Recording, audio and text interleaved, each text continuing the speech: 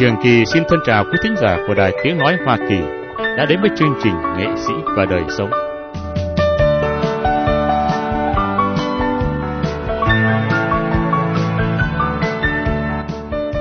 Chương trình Nghệ sĩ và đời sống được thực hiện bởi Trường Kỳ, đặc biệt đề cập về cuộc đời và sinh hoạt thường ngày của các nghệ sĩ thuộc nhiều thế hệ của nền ca nhạc Việt Nam.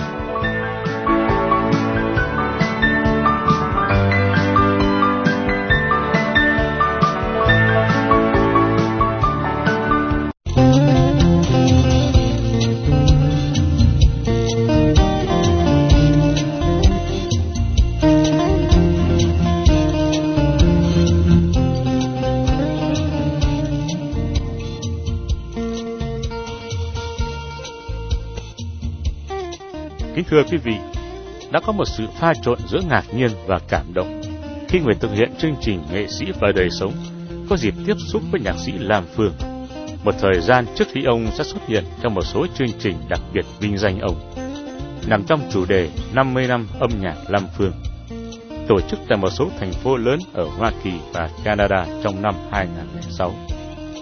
Gần hơn cả là chương trình đại nhạc hội và dạ vũ diễn ra vào ngày 26 tháng 6 tới đây tại Montreal, do Quỹ Trẻ Em Mồ Côi và Khuyết Tật USA với đại diện là cô Thái Hà thực hiện. Chúng tôi đã ngạc nhiên và cảm động khi nhận thấy giọng nói của ông đã rõ ràng hơn trước rất nhiều so với thời gian gặp gỡ ông cách đây khoảng 7 năm tại căn nhà tiền chế của ông ở Orange County, Nam California, sau khi ông bị đứt mạch máu ở bán cầu não trái do biến chứng của bệnh tiểu đường. Tình trạng này đã khiến nhạc sĩ Lam Phương bị liệt nửa thân người bên mặt. Ngoài ra, tình trạng sức khỏe của ông hiện nay đã rất khả quan, có thể đi lại quanh nhà một mình mà không cần đến gậy hoặc xe lăn, tuy vẫn gặp nhiều khó khăn. Nhưng mà khổ đi cũng đâu quay, cũng được nhiều từng kỳ, đi cũng khó khăn lắm. Đâu có đi được bình thường như người ta nữa, đi bỏ xa lăng rồi đi thì chống gậy đi, nhưng mà đi có gậy thì đi khá, bỏ gậy đi trong nhà thôi, đi ra đường đâu bỏ gậy. Anh ơi, nếu mộng không thành thì sao? Non cao đất rộng biết đâu mà tìm, đường đời mịt mờ vạn nẻo về đâu, mong chờ duyên kia đưa lối bắc cầu. Anh ơi, nhắc lại phút xưa gặp nhau trên đê vắng người lúc tan chờ chiều, ngại ngùng mỗi lần anh đến làm quen mà em ửng hồng vì quá thẹn thùng. Anh ơi, nhớ chẳng thuở ấy, mỗi khi bóng chiều xuống dần em về trên quãng đường xa,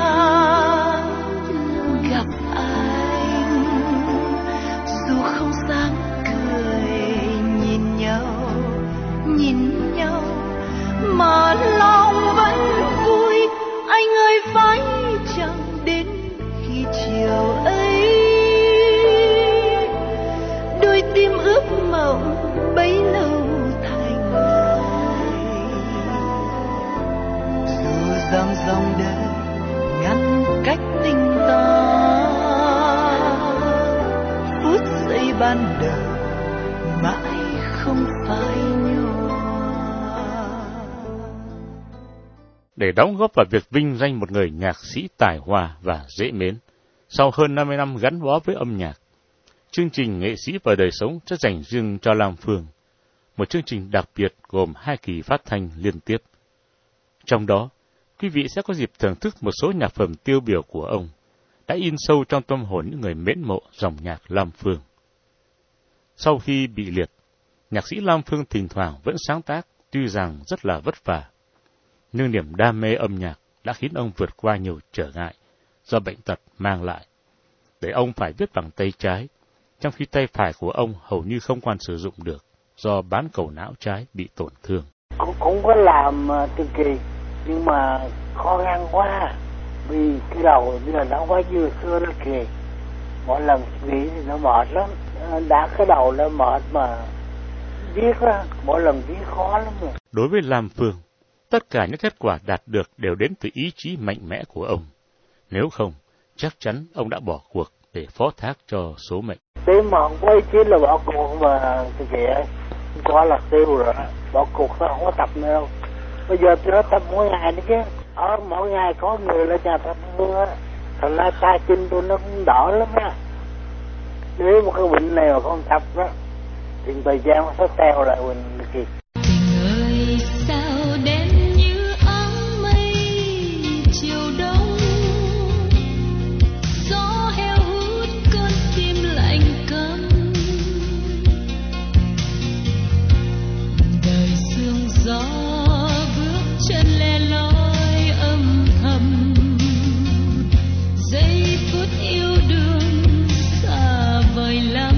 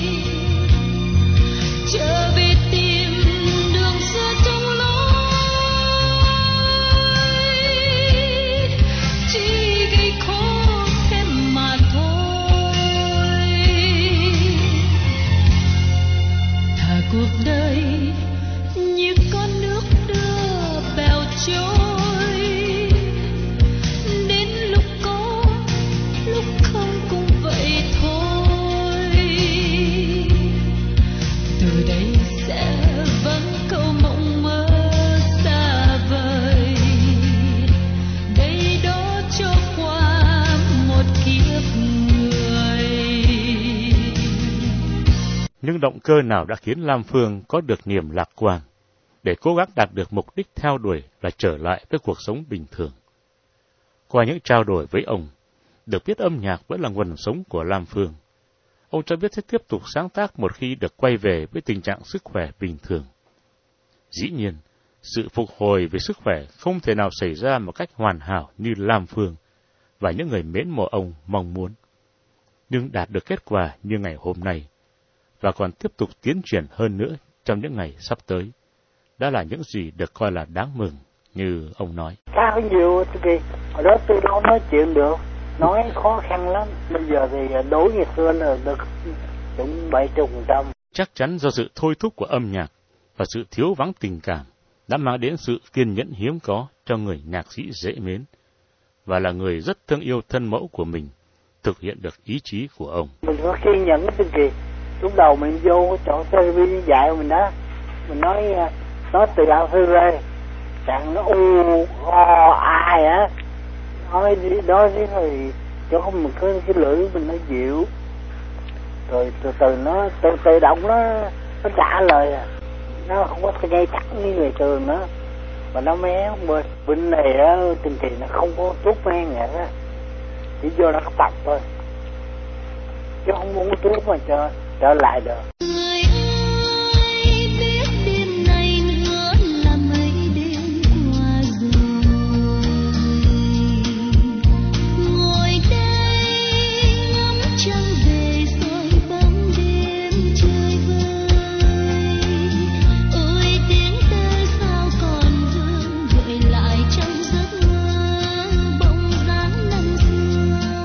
Lúc xuân chưa tàn, mộng lòng vừa đẹp đôi.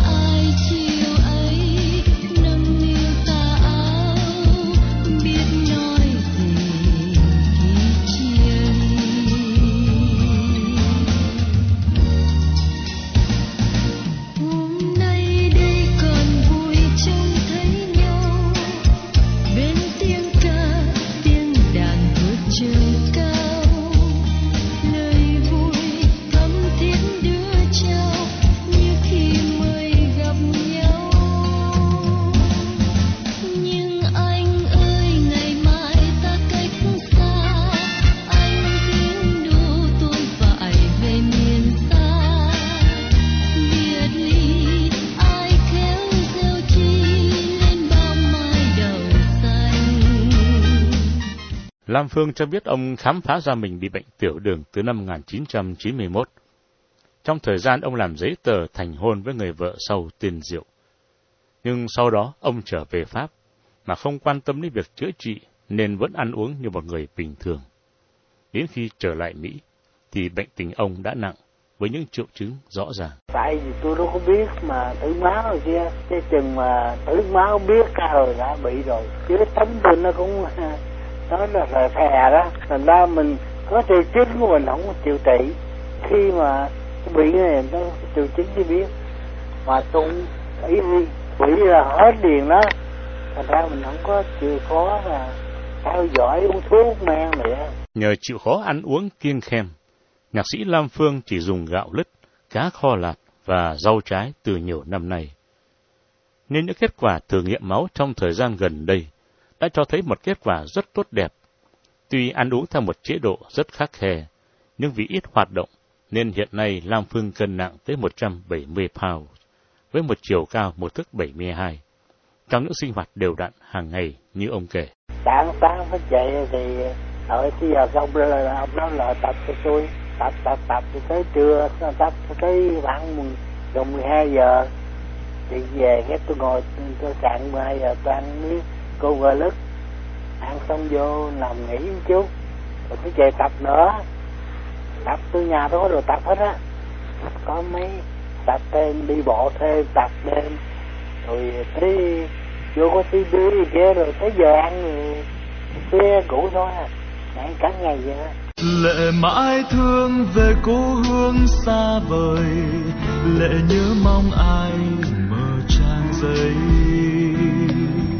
Mưa tuôn trong tim suốt năm canh dài, từng hạt buồn đau tí tách hiên ngoài. Lệ đã âm thầm khóc đêm không nhà, lệ thiếu tơ duyên thành mưa đá. Cô đơn đêm khuya dưới cơn mưa gào, lời hẹn đầu tiên mới như hôm nào. Có giấc mơ về quê cũ, thấy em xa cuộc vui, đèn hắt hiu soi dáng gầy cô nữ. Lệ khóc cho đầy nhớ thương, lệ ướt duyên tình vẫn vương bên ngoài gió mưa sao buồn vắng thưa. Buồn chất lên đầy bước chân giang hồ, bờ mắt rơi xanh màu nhung nhớ. Con tim tha hương thiết tha mong chờ, một nhịp cầu duyên nối qua đôi bờ. Lam Phương thành thật cho biết ông đã rất bi quan trong thời gian đầu tiên khi mới tập nói và tập đi đứng, sau khi bị tai biến mạch máu não. Cả một chuỗi ngày tối tăm mù mịt hiện ra trước mắt, một người có đầu óc tưởng tượng phong phú như ông đã khiến Lam Phương tưởng như cuộc đời ông không còn có một tia hy vọng nào. Tuy nhiên sau một thời gian chăm chỉ tập luyện, dần dần ông đã lấy được phần nào sự cân bằng cho tâm hồn, khi không còn bận tâm với cuộc sống hàng ngày. Lúc đầu thì bi quan, nhưng mà sau này tôi tập được rồi á, thì thấy có chút hy vọng rồi á. Như là cuộc sống hàng ngày mình nó không có gì mình làm cho mình phải lo nghĩ đó, mình ta cũng không đến nổi. Thời gian bị bệnh, Lam Phương chung sống với người đã chính thức trở thành người vợ sau của ông từ năm 1991. Trong đó có một thời gian hai người cư ngụ ở Paris, trước khi quay trở lại Mỹ. Nhưng chỉ hơn một năm sau khi ông bị ngã và bị liệt nửa người vào ngày 13 tháng 3 năm 1999, vợ ông đã tỏ ra có những thái độ cho thấy không thể tiếp tục cuộc sống vợ chồng để săn sóc ông trong những ngày bệnh hoạn. Như lời nhạc sĩ Lam Phương tâm sự, sau một lần vợ ông tỏ ý muốn chia tay, Lam Phương không hề có một sự níu kéo nào, nên ông đã có một thái độ dứt khoát. Vừa nói xong tôi kêu mấy đứa em lại chở mấy cái đồ rạc tôi đó, chở gạo rồi đi hết. Em đi rồi, đường xưa có nắng không anh, lá hoa còn xanh hay tàn theo tháng ngày. Giờ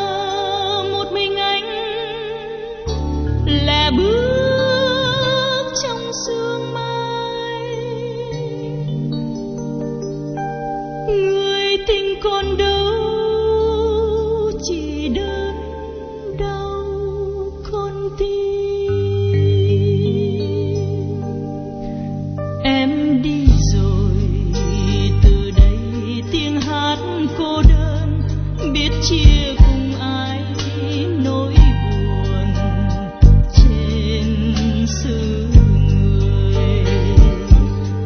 Một lần biệt ly chẳng biết nỗi nắng chi,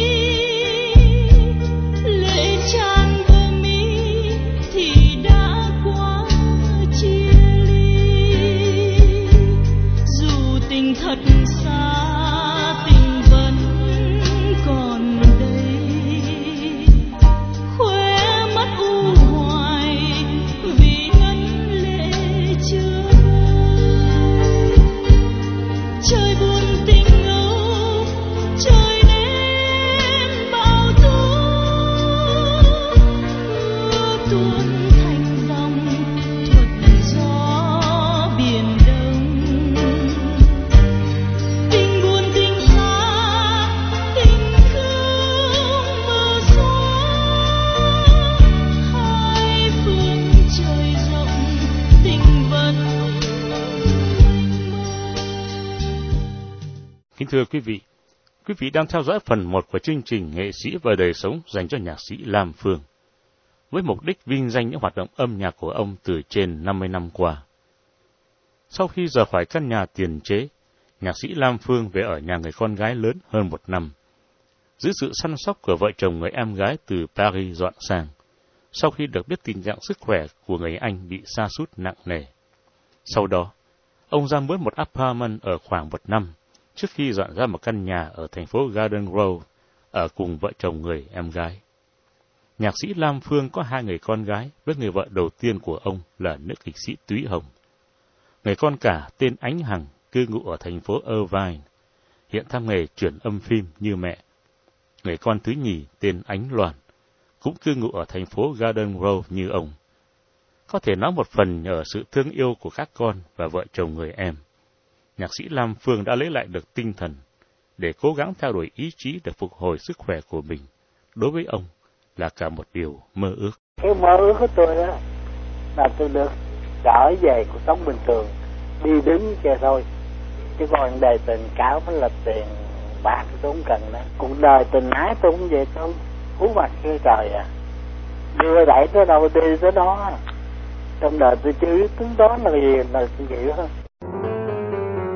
Chỉ còn gần anh 1 giây phút thôi, 1 giây nữa thôi là xa nhau rồi. Người theo cánh chim về vui với đời, để lại thương nhớ cho kiếp đơn côi. Núi đồi lồng lộng chiều mưa nhớ ai, biển xanh vẫn xanh người đi sao đài, để trong giấc mơ hồn em thẫn thờ. Anh ơi bao giờ mới được gần nhau, biết chỉ một đêm, tha thiết chỉ một đêm, rồi xa nhau ngàn trùng. Lệ này cho anh hay lệ này cho em, khi mộng ước không thành.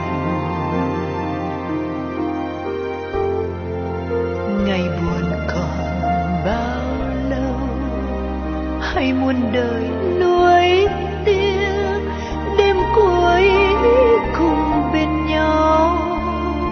Biết anh sẽ buồn vì thuyền em chưa rời bến, biết anh sẽ buồn vì mình chẳng có ngày mai.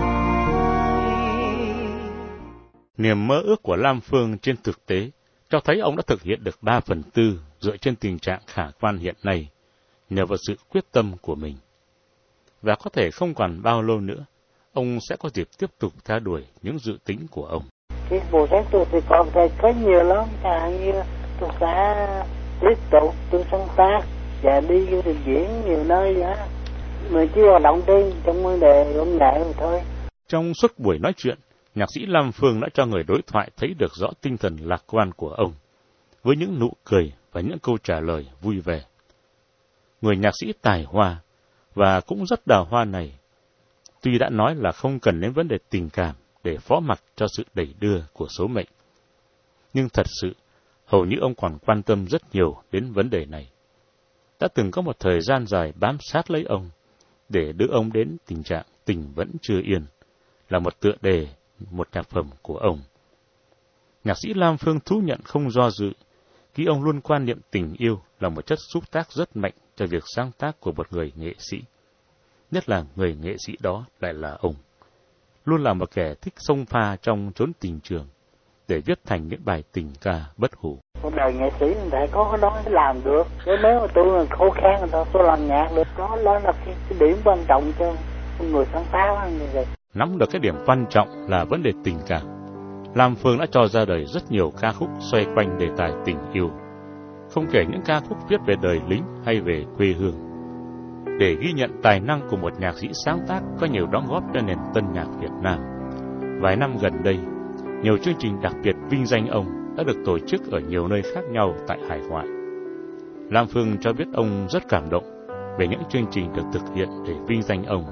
Sau 50 năm, ông đã cống hiến cả cuộc đời mình cho âm nhạc.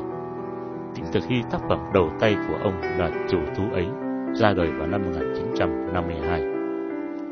Kính thưa quý vị, phần 1 của chương trình Nghệ sĩ và đời sống dành cho nhạc sĩ Lam Phương hôm nay sẽ được kết thúc sau đây với một sáng tác mới của ông mang tựa đề Bài thơ không đoạn kết, được diễn tả qua tiếng hát Ý Làng.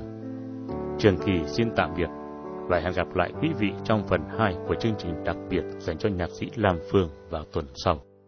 Em gửi cho anh đôi môi hồng đào ngày xưa, một nụ hôn tha thiết của thuở mây mưa, một tình yêu muôn kiếp thoáng mãi hương xưa.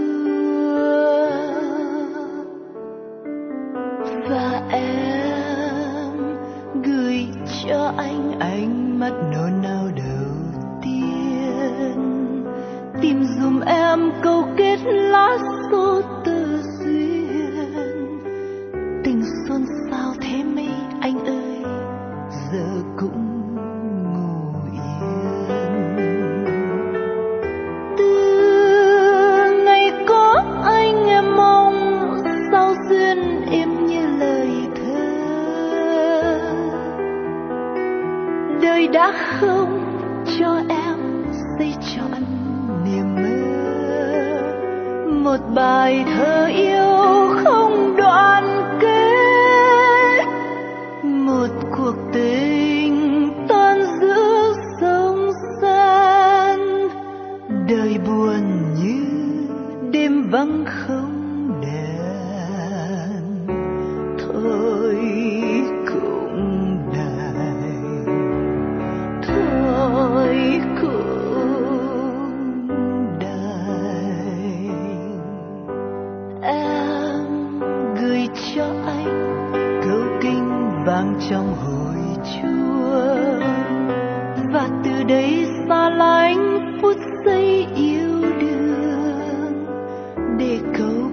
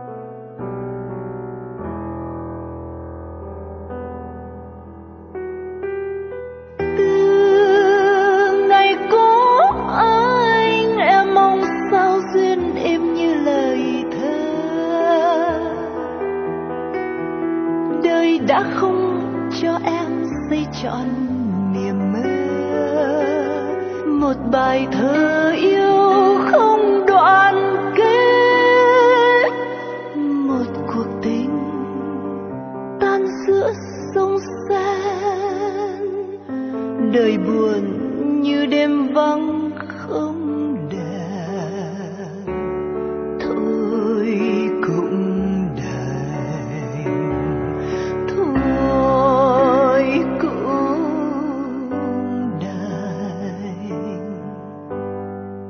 Em gửi cho anh câu kinh vang trong hồi chuông, và từ đây xa lánh phút giây yêu đương, để câu kinh sám hối đưa em vào cõi bình yên,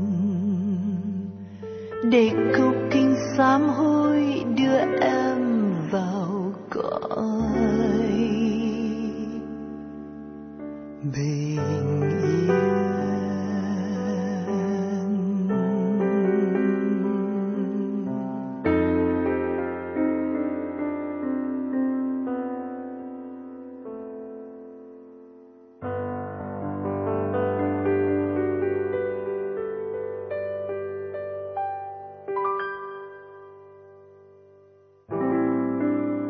Nếu biết rằng kỷ niệm chỉ để lại trong ký ức mình những hình ảnh khó quên, thì dù trong bất cứ hoàn cảnh nào